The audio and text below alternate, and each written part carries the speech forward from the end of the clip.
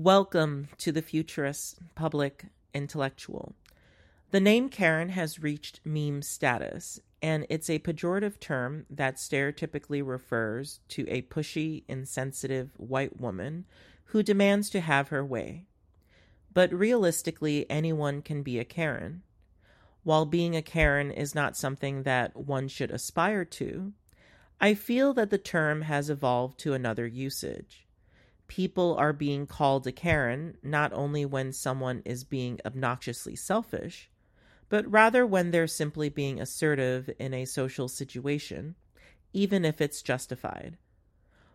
While I agree that the classic Karen deserves to be ostracized, this new trend of calling people Karens in moments of justified assertion is disturbing to me.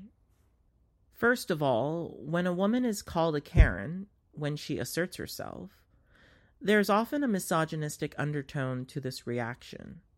Women are so consistently expected to censor themselves that we should not be automatically dismissive when she has a legitimate complaint. For example, if a woman feels that she wasn't given many hours on next week's schedule, she shouldn't be called a Karen for asking about it.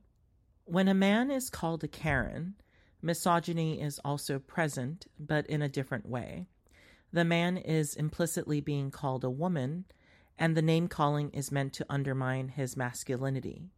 Since masculine men are expected to be stoic in the face of setbacks, being assertive in contexts that are not dramatic or heroic is often deemed to be petty. However, suffering a series of minor injustices does not make you a better man. Something a lot of people don't realize in their pursuit of respectability is that when something goes wrong, the smallness of the matter doesn't change the fact that it went wrong. A river doesn't get polluted in a day, but it can become the putrid Ganges when millions contribute just a little bit of trash. If a restaurant gets your order wrong, send it back. If an airline delays your flight by 4 hours while on the tarmac, demand food and water.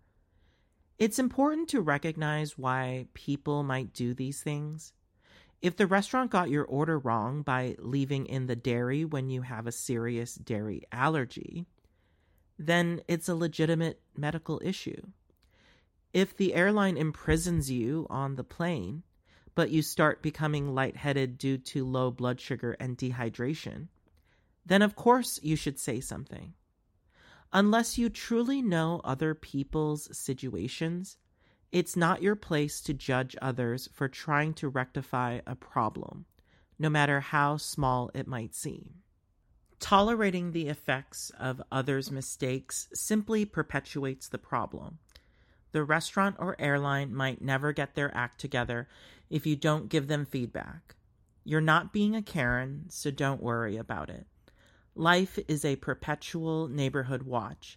If you don't protect your corner of the earth, who will? Thank you for listening to the Futurist Public Intellectual.